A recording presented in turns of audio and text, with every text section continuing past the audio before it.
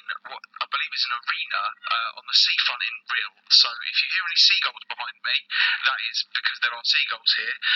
There's not many people around at this bit, thankfully. I've had to run away from the fun fair because I didn't want to hear children in the background screaming all the time. That would probably have ruined the podcast. Anyway, even though I'm in Wales... What's the ice cream like though, John, surely in Rhyl? Well, I haven't actually had one yet. I've just got here because the thing was I thought I'd get here, park up and then sort this out. But unfortunately, we parked in an underground car park. So I've had a bit of a nightmare. So anyway, we're here now. And even though I've been away, I've been keeping an eye on what's been going on back at home. And Matt, we'll start with where you were last night. I've read reports saying it was an absolute thriller, but the scoreline read Margate 0, Tunbridge Angels 0. So was it a good game? I wouldn't say it was the greatest game I've ever seen. Margate against Tunbridge. Margate started pretty well. They've got a short, with the 3G pitch now, it's a lot narrower than it was before. So it's quite interesting to see how they'll work that. So Dave Martin, particularly in the first half, caused the wing back for Tunbridge a few problems. So and they looked the better side, but he whipped a few balls in, but they've got nobody at the end to put the ball on the back of the net. Really, no sort of a target man with Ember Maron being injured and Nanasitis in some nightclub, probably near you, I expect. In Rhyl, we could be there this week. That point of view, Fanny Collin worked his socks off, but he needs somebody up with him. So, and then Tunbridge came more into it in the second half. Steve McKim thought they should have had a penalty. So, I think that overall, speaking to both managers after the game, they'll both be delighted with the point, to be honest. Both 2 clean sheets on the spin. Yeah, it wasn't a classic, I didn't think. Whoever called it a thriller probably needs to get out of it more. I did see yesterday that Gate did confirm the news that we kind of all feared that Alex Fisher's going to miss the whole season, and that's a blow. And I guess Steve Watt may be looking for reinforcements, having lost a key man. Yeah, Fisher was there, and he said he's going to wait for an operation. Of course, he's got a job outside football, which I think is a manual job, so he can't work from that. So we feel sorry for him there, but he's definitely out for the season. But Steve Watt said he would be using him, around the camp as well, because he's one of those characters to boost the boys up. Yeah, well, let's believe that Jordan Chidozie will sign for Margate, if not today, in the next couple of days. He's been known, he went to Cambridge from Concord, I think it was, into the league, didn't really work out. Had a trial at Dover, been at Dartford as well, sort of a pacey striker, so not the target man they're probably looking for, but he'll add a bit more width from that point of view, Jordan. So Jordan Chidozie will be joining Margate soon. But fair play, I thought, for Tunbridge. They were pretty good, solid. Sonny Miles, good player at that level as well. Dan Thompson impressed from me up top as well. So, yeah, I think overall, a draw was probably a fair result, but not real clear-cut chances. Margate hit the crossbar early on, but they had a few chances, but a cagey affair. But both sides, I think, will be okay this season and at the right end of the table. Well, I mean, both home and Folkestone all sitting pretty on 4 points after 2 games, and a good start for all 3 of our teams in what I believe you've just sent me, the Devon Bostic League. Is that correct? Yes, we find out the man who was the actor, Devon Bostic. He was in the programme for 100. Again, doesn't mean much to me, but apparently it was a popular programme. So in the Devon Bostic League, they both started. All started pretty well. Folkestone got a draw as well yesterday. So, yeah, I think all in all, everybody was laughing that Billericay lost on Saturday, but they did win last night at Lowestoft, I think it was, wasn't it? So, yeah, but again, so that was they're off and running, but it's going to be a tight old league, of course. With only one going down, it'll be interesting to see how the league actually works out as well.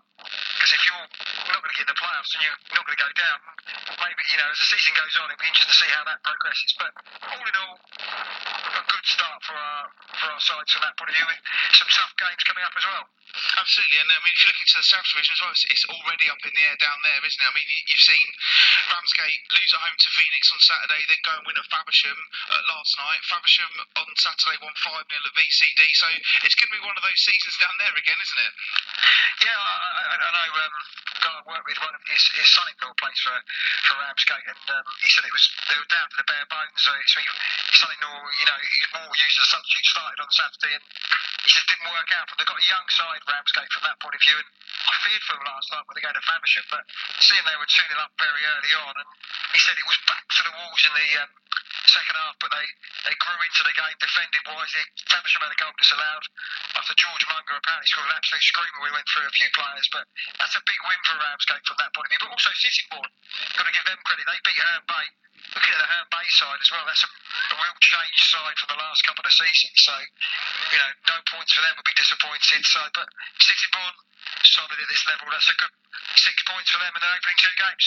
Absolutely. I mean, I was going to say 2 from 2 for the Brookies, and we've said about their need for consistency in the past, and if they've finally found that, then they're going to be a team to reckon with. And looking around that division, though, you've seen Ashford. We gave them a bit of a big up last week, said high hopes, and so far they're 2 from 2. They haven't scored. They've had 3 players sent off, and last night, I mean, they were walloped, weren't they, by South Park? There's no other way of putting it. 5-0, 2 men sent off. A bit of a learning curve for the nuts and bolts.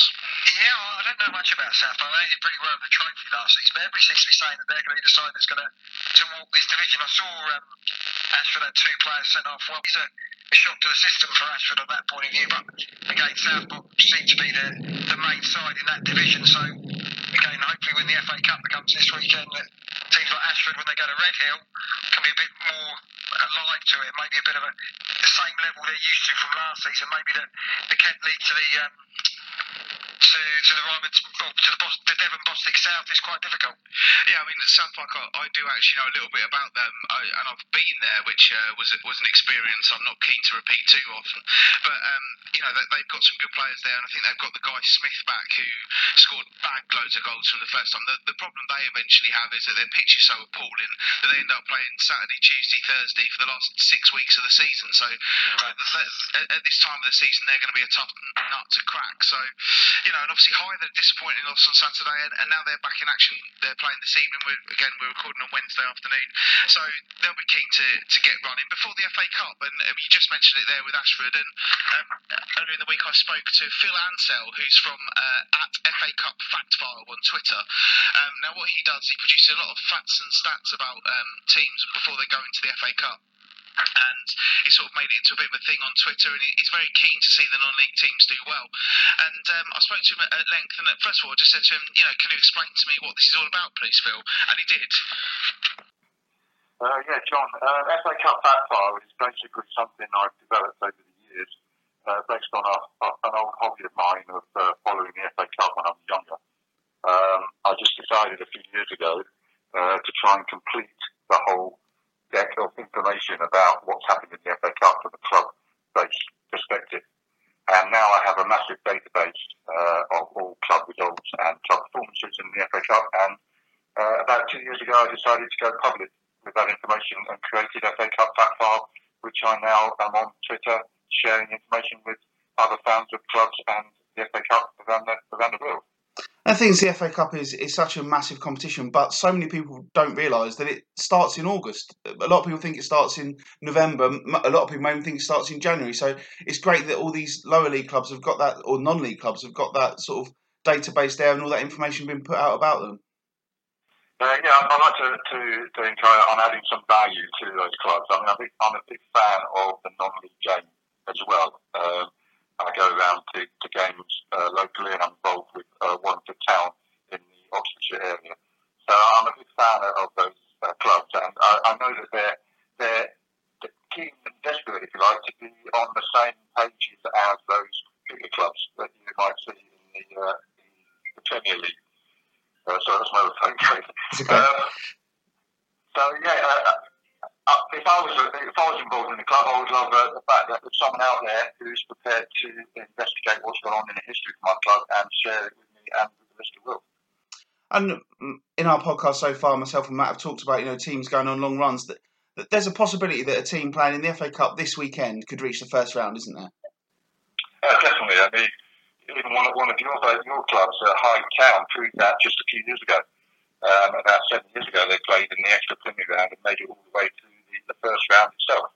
So it's proved that it can be done, and Westfield obviously were full of cup joy last year and got all the attention from the BBC for making it to the first round as well. So yes, dreams are there to be made. A cup run can be massive, and you've seen these non-league teams that have had these runs, and it makes such a difference to them to get so far, doesn't it? Oh yeah, I mean not just on the publicity, because of course that's great, but financially it's a big win. They can make a lot of money, and the money that Westfield's made last season will be invested back into their club. So any one of the clubs in this round, it can go on a good run. It can add a lot of financial clout to the club and keep them sustained for the next few years. Absolutely, and obviously a couple of clubs that we've sort of focused on. Sheffield United, I mean, they've not got a long FA Cup history, but they've got a good game at home to Hastings this weekend. What can you tell us about them? Well, obviously, in this incarnation of Sheffield United, they're still a very short history in the FA Cup. One of the only clubs that haven't gone beyond the extra premium round before this year, so it's good to see them. Obviously, previous incarnations of Sheffield United played old Hastings United in the Cup in the past, so there may be some people following both teams who are aware of those old fixtures. Absolutely, and I guess you've also you've sort of looked up some of the other teams that we've discussed, and I know obviously you mentioned Hythe Town though, who reached the first round proper 7 years ago. Yes, he did. Yes, yeah, quite interesting. All of the 8 Kent-based clubs are all facing clubs in the FA Cup that have never met in the competition before, so that's quite unusual at this stage. Normally, you get quite a lot of teams who've faced each other before. You've got somewhat Tunbridge Wells. They're hosting CB Hounslow United, who happened to be at Colden Stadium just in the last round. So that's quite an unusual feat for a club to visit the same ground, because they played Russell there in the last round. And obviously you got a team Ramsgate as well. They had a very famous cup run 10 years ago now. They reached the first round proper, and Hanworth Villa for them. So obviously they've never played them before either. No, that's right. Yeah, so they're all meeting opposition they've never seen. It's going to be a new experience for them all, and obviously you've got 8 Kent-based clubs there, all playing non-Kent-based other clubs. So you've got a possibility of 8 more Kent clubs into the first qualifying round. And given that 5 of the 8 ties, they are the higher league team, you've got a very good chance of that happening. Excellent, and I suppose obviously you know more than I do. But is this the round where there's the most ties, or was that the last round? No, the extra preliminary round has the most ties. There was 185 in that this year, and there's 160 ties in the preliminary round. Things are going to change next season, though, because of the restructure of the non-league pyramid. I'm not sure how the actual FA Cup's going to be impacted. There could be more ties for the extra preliminary round, or they may find there's even less. So watch this space for that. And just finally, I've seen before you on Twitter saying, you know, you're quite passionate about looking at ways to increase the number of non-league teams who do get through with a bit of a restructure. So what would you like to see happen? Well, I put forward a proposal last year to suggest that the Championship teams enter the FA Cup in the second round instead of the third round along with the Premier League teams. And the knock-on effect of that is that it can open the door to many more non-league clubs getting into the first round proper, and as a consequence, opens the door for many more non-league clubs to take part in the competition as a whole. And I hope it's something that the FA look at as a way of keeping the interest high. And this is the area of the FA Cup where there's a lot of passion from the clubs involved, and it would be a shame if they change the structure so that it reduces the numbers. So I'm hoping that they're looking positive at the changes that are coming and can allow even more clubs to take part next year. Yeah, some interesting points there from Phil, I thought, Matt. And what he said there about the Championship clubs going in the second round rather than holding them back to the third round, that sounds like a cracking idea, doesn't it? I've never thought of it doing it that way, because they're always trying to get the FA Cup. As I said to you before on the podcast, the FA Cup ends for me when the Kent sides get knocked out, because I've no real interest from that point of view. But again, if what he says is true, if the Championship sides start in the second round and more non-league sides can come through, surely that is the answer, because you have the BBC getting very excited about the non-league sides getting through. Fair play to the BBC, they are showing preliminary rounds, all the rounds online, up to the first round proper before it goes to the television. So the BBC are bigging this up from a competition's point of view. I think to sparkle it a little bit more, I know the Premier League sides are not particularly interested, but again, if you had the chance that you get to the second round at a club like Hythe, when they got to the first round, they could draw Leeds in the second round. That even adds more sparkle to the cup competitions. What you want is the Davids against the Goliaths, and I think he had a very good idea. I've never seen that mentioned anywhere in the mainstream media, but I think it's definitely got legs. Absolutely. I think one of the other things as well is you say the BBC are backing it all by showing the preliminary round ties, but they've also got to back that up when it gets to the third round though, because last year they showed Tottenham against Aston Villa on the Sunday game, and I didn't want to see that game. And I know, yeah, they look and see the viewing figures, they see Tottenham. You know, I know full well from my time in local papers that getting a big name in is all important, but people would rather watch the David and Goliath tie, the little clubs. They'd rather watch them than be watching basically Tottenham's reserves or Liverpool's reserves, as I think BT Sports show. You know, so it's got to be carried through. But the FA Cup this weekend is massive, and hopefully our teams can start a run. Yeah, exactly. You're looking at it from that point of view. I mentioned Deal Town. Again, how important for them. They got Glebe this week. Again, Faversham need to bounce back from that defeat against Ramsgate. Croydon a tough time as well. So, and I mentioned Ashford United. They've had a poor start to the season. They've been used to winning football matches. They've got to go to Red Hill. So, and of course, Ramsgate as well against Hamworth Villa. As he said in there is all new ties for our Kent side as well. They've played it before, so it should be quite an exciting thing. But we're going to get excited through it. Of course, when we speak next on Monday, we'll have the Devon Boston Premier League sides coming into this division as well, into the competition as well. So that could be a few more Kent sides in that as well. I think the thing is as well is another point that Phil made there was that, you know, a lot of these teams are they're going to be the favourites because they are at the higher level. So your Ramsgates, your Ashfords, they're going to go into those sides as favourites, and they're going to think that they've got a real chance of getting through. Well, yeah. With the three Kent sides in the Devon Boston, you can see that Ramsgate, of course, would love to draw Margate if they come into the competition. And Ramsgate, Hamworth Villa, again, some of these sides I don't know too much about. You mentioned the Sheffield United last week against Hastings United. That's a massive game, you know, for those people, for the Sheffield people who run in the club, how long they can get through. So, and again, you get £1,925, which you mentioned before about the money, which would be an absolute godsend to some of these clubs. So fingers crossed we can have a few Kent sides in. We're still waiting for one more. I don't know, Chatham v Littlehampton against Eastbourne. That's, I think they replaced tonight again. I don't know why that didn't go ahead last week, but fingers crossed the Chats can get a result there as well. Yeah, I think it was all on pitch down there, and that sort of hit them. And obviously there was still some replays last night. I know that Rochester United were beaten 5-0 by Erith, and they've had a bit of a disappointing start in the Skeppel as well. And obviously very early days there, and the nature of these cup ties being rearranged has meant that not everyone's played twice at this point, and won't even have played twice by the weekend. But Crowborough have started strongly. Zach Atwood's name I keep seeing cropping up, and I mean he's a cracking player on his day, so he's going to cause a lot of problems at that level. But you know, you've got teams like Canterbury. I think we both think Canterbury are going to do well. They had a good win at the weekend. They're playing tonight, so it's important. Again, we've mentioned this before, but these teams need to get a good start, get some momentum, don't they? Yeah, I think the problem is, I think people complained about the FA Cup starting early. You have to start the FA Cup campaign before your league campaign. So if you go out the FA Cup, you deflate it straight away from that point of view. Then you probably find out you haven't got a game because the team you could be playing is in the FA Cup. So this is the problem with the FA Cup starting earlier and earlier. The teams can't get momentum. I think they'd rather have a couple of league games in the way before they start the cup, because that gives them a bit of momentum in going forward into matches. So I think it's a double-edged sword here. Starting the FA Cup a little bit too early could affect a few teams, you know. And again, at this level as well, you have players going on holidays as well. So you may miss a couple of your players with holidays, married, weddings, etc. But that's the nature of the beast at this level. Yeah, I mean, I know Canterbury were very disappointed. They went out 2-0 to Sutton Common Rovers in the first round of the FA Cup, and my source within the Canterbury City dressing room, who people probably know as Ian Pullman, he said to me that they were really disappointed because they just didn't perform in the first game, but they were able to bounce back last Saturday, had a solid 3-1 win, and you know, if they can pick up another 3 points in their second game and keep going, then that's what it's all about, isn't it? Just getting that start and getting a winning run together, and making sure that when the horrible times come round, the dark nights, everything, you're in a good position, and it's not going to affect you too much. Yeah, momentum again. You'll be playing Saturday, Tuesday for next month as well. So you're getting games in your boots as well, and those sort of things. So yeah, okay, forget about if you've gone out of the FA Cup, you should forget about it. But some of these teams will just be probably playing last night. They'll be thinking about that FA Cup game on Saturday because they know, you know, what it means to the club and to them for the future. Yeah, so we'll move on then to the conference. It's been quite a long time since we've left it quite late to talk about this, or the National League Premier Division.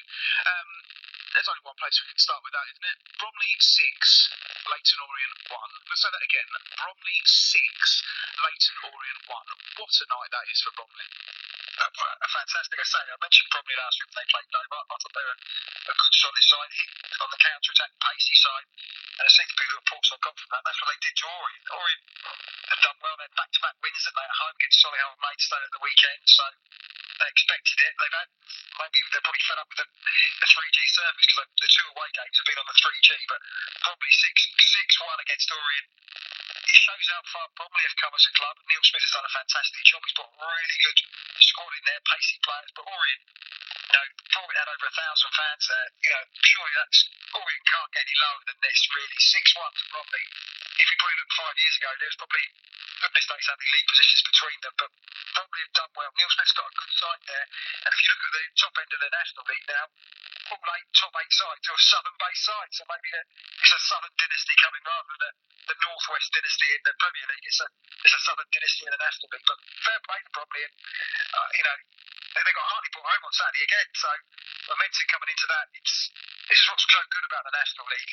You got Orient on a Tuesday, Hartlepool at home on a Saturday, so they probably can take that on. Unbeaten in 4 games, and I'm sure Neil Smith is over the moon, but you won't have a better result than that. No, you won't. And I mean, obviously, not far from them in the table is your boys Dover. Lost last Tuesday, was a bit sort of all, I'd be disappointed that obviously because they've beaten Hartlepool, but then they've gone and they've got 2 more good results this week. I mean, last night or Tuesday night, 87 minutes 0-0. Then they took the lead, then they conceded, and then Toby Schofield got boxed up with Gwynner. And that spirit, Chris Kinnear just gets those players fighting them. Yeah, as a result of Saturday against Wrexham, I thought we sort of defended really well. We got some good characters.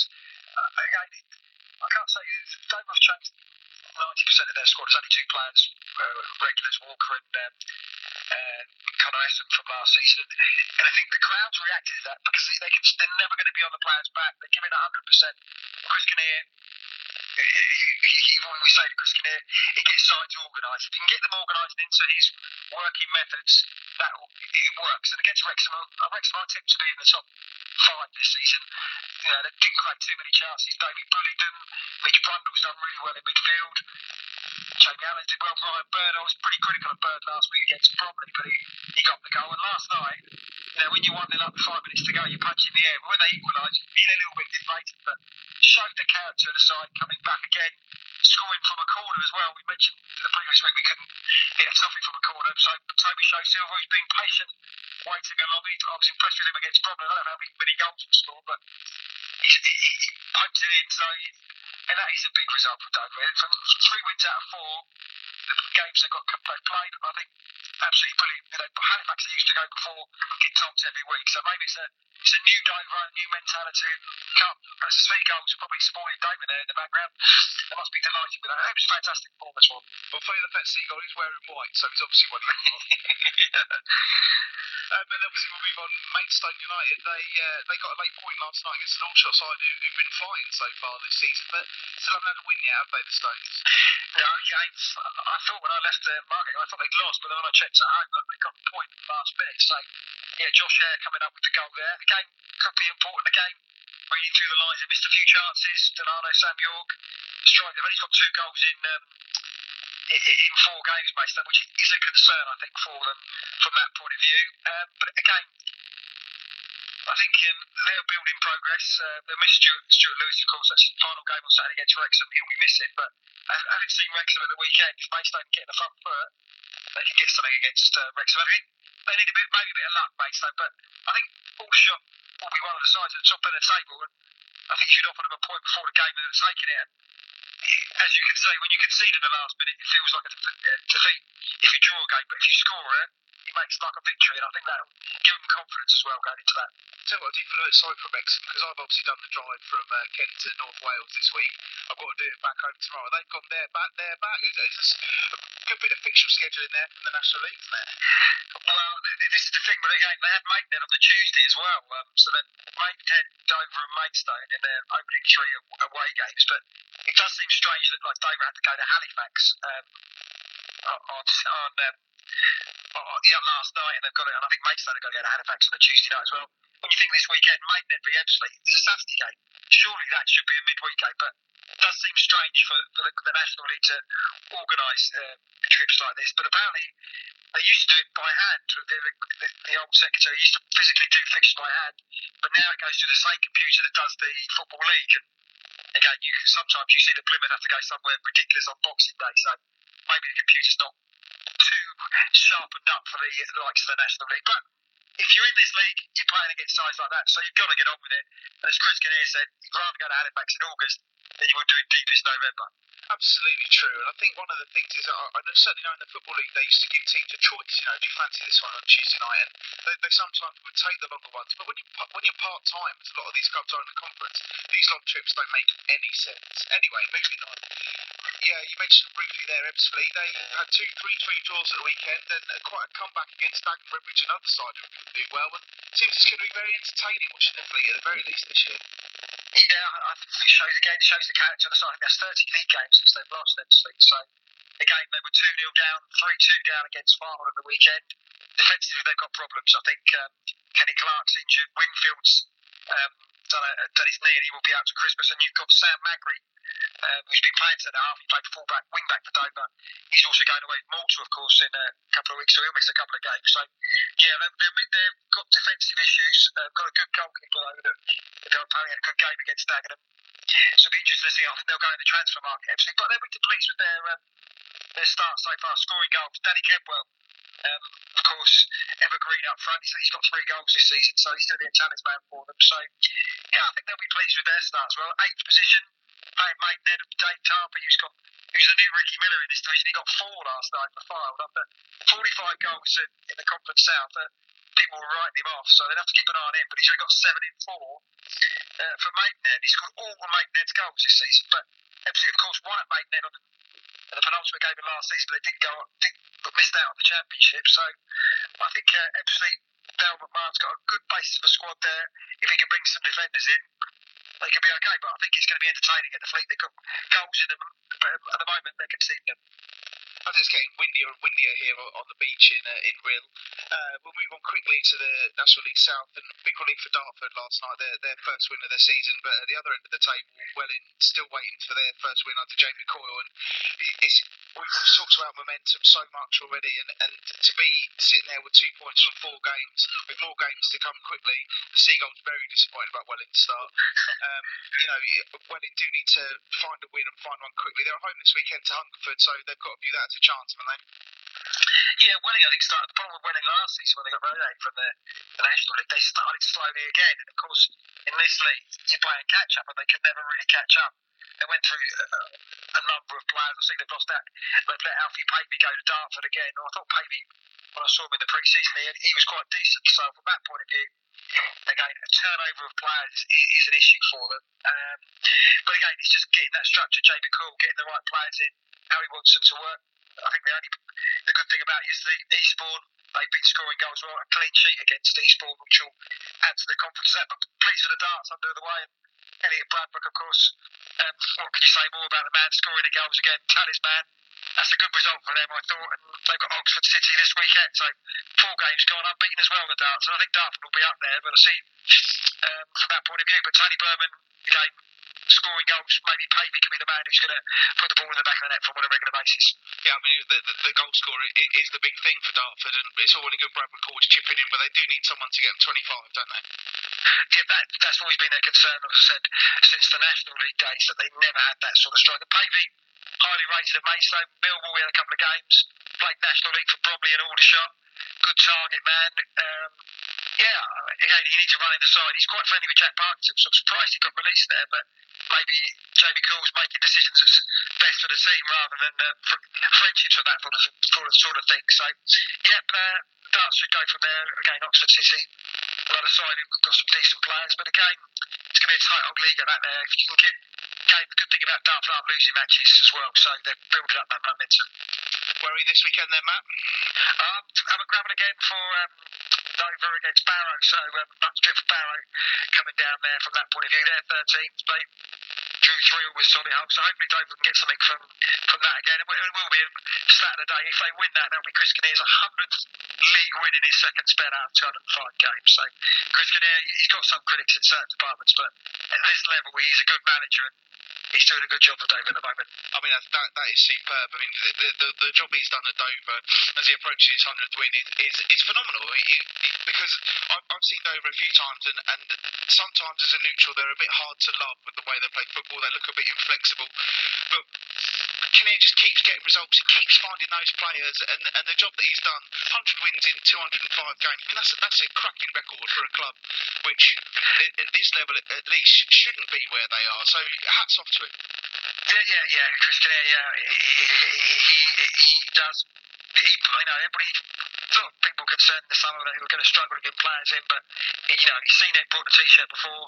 If you work into it the way he wants, the method he wants to work, he can get you success. And we mentioned before, he can get football players out of this league and into the football league with bigger clubs. So that's Dover's mantra at the moment: bring young players in and hopefully sell them on to league clubs.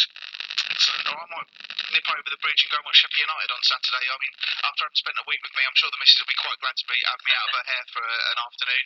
So I may go over and see how Sheffield United getting against Hastings, and a big tie for them.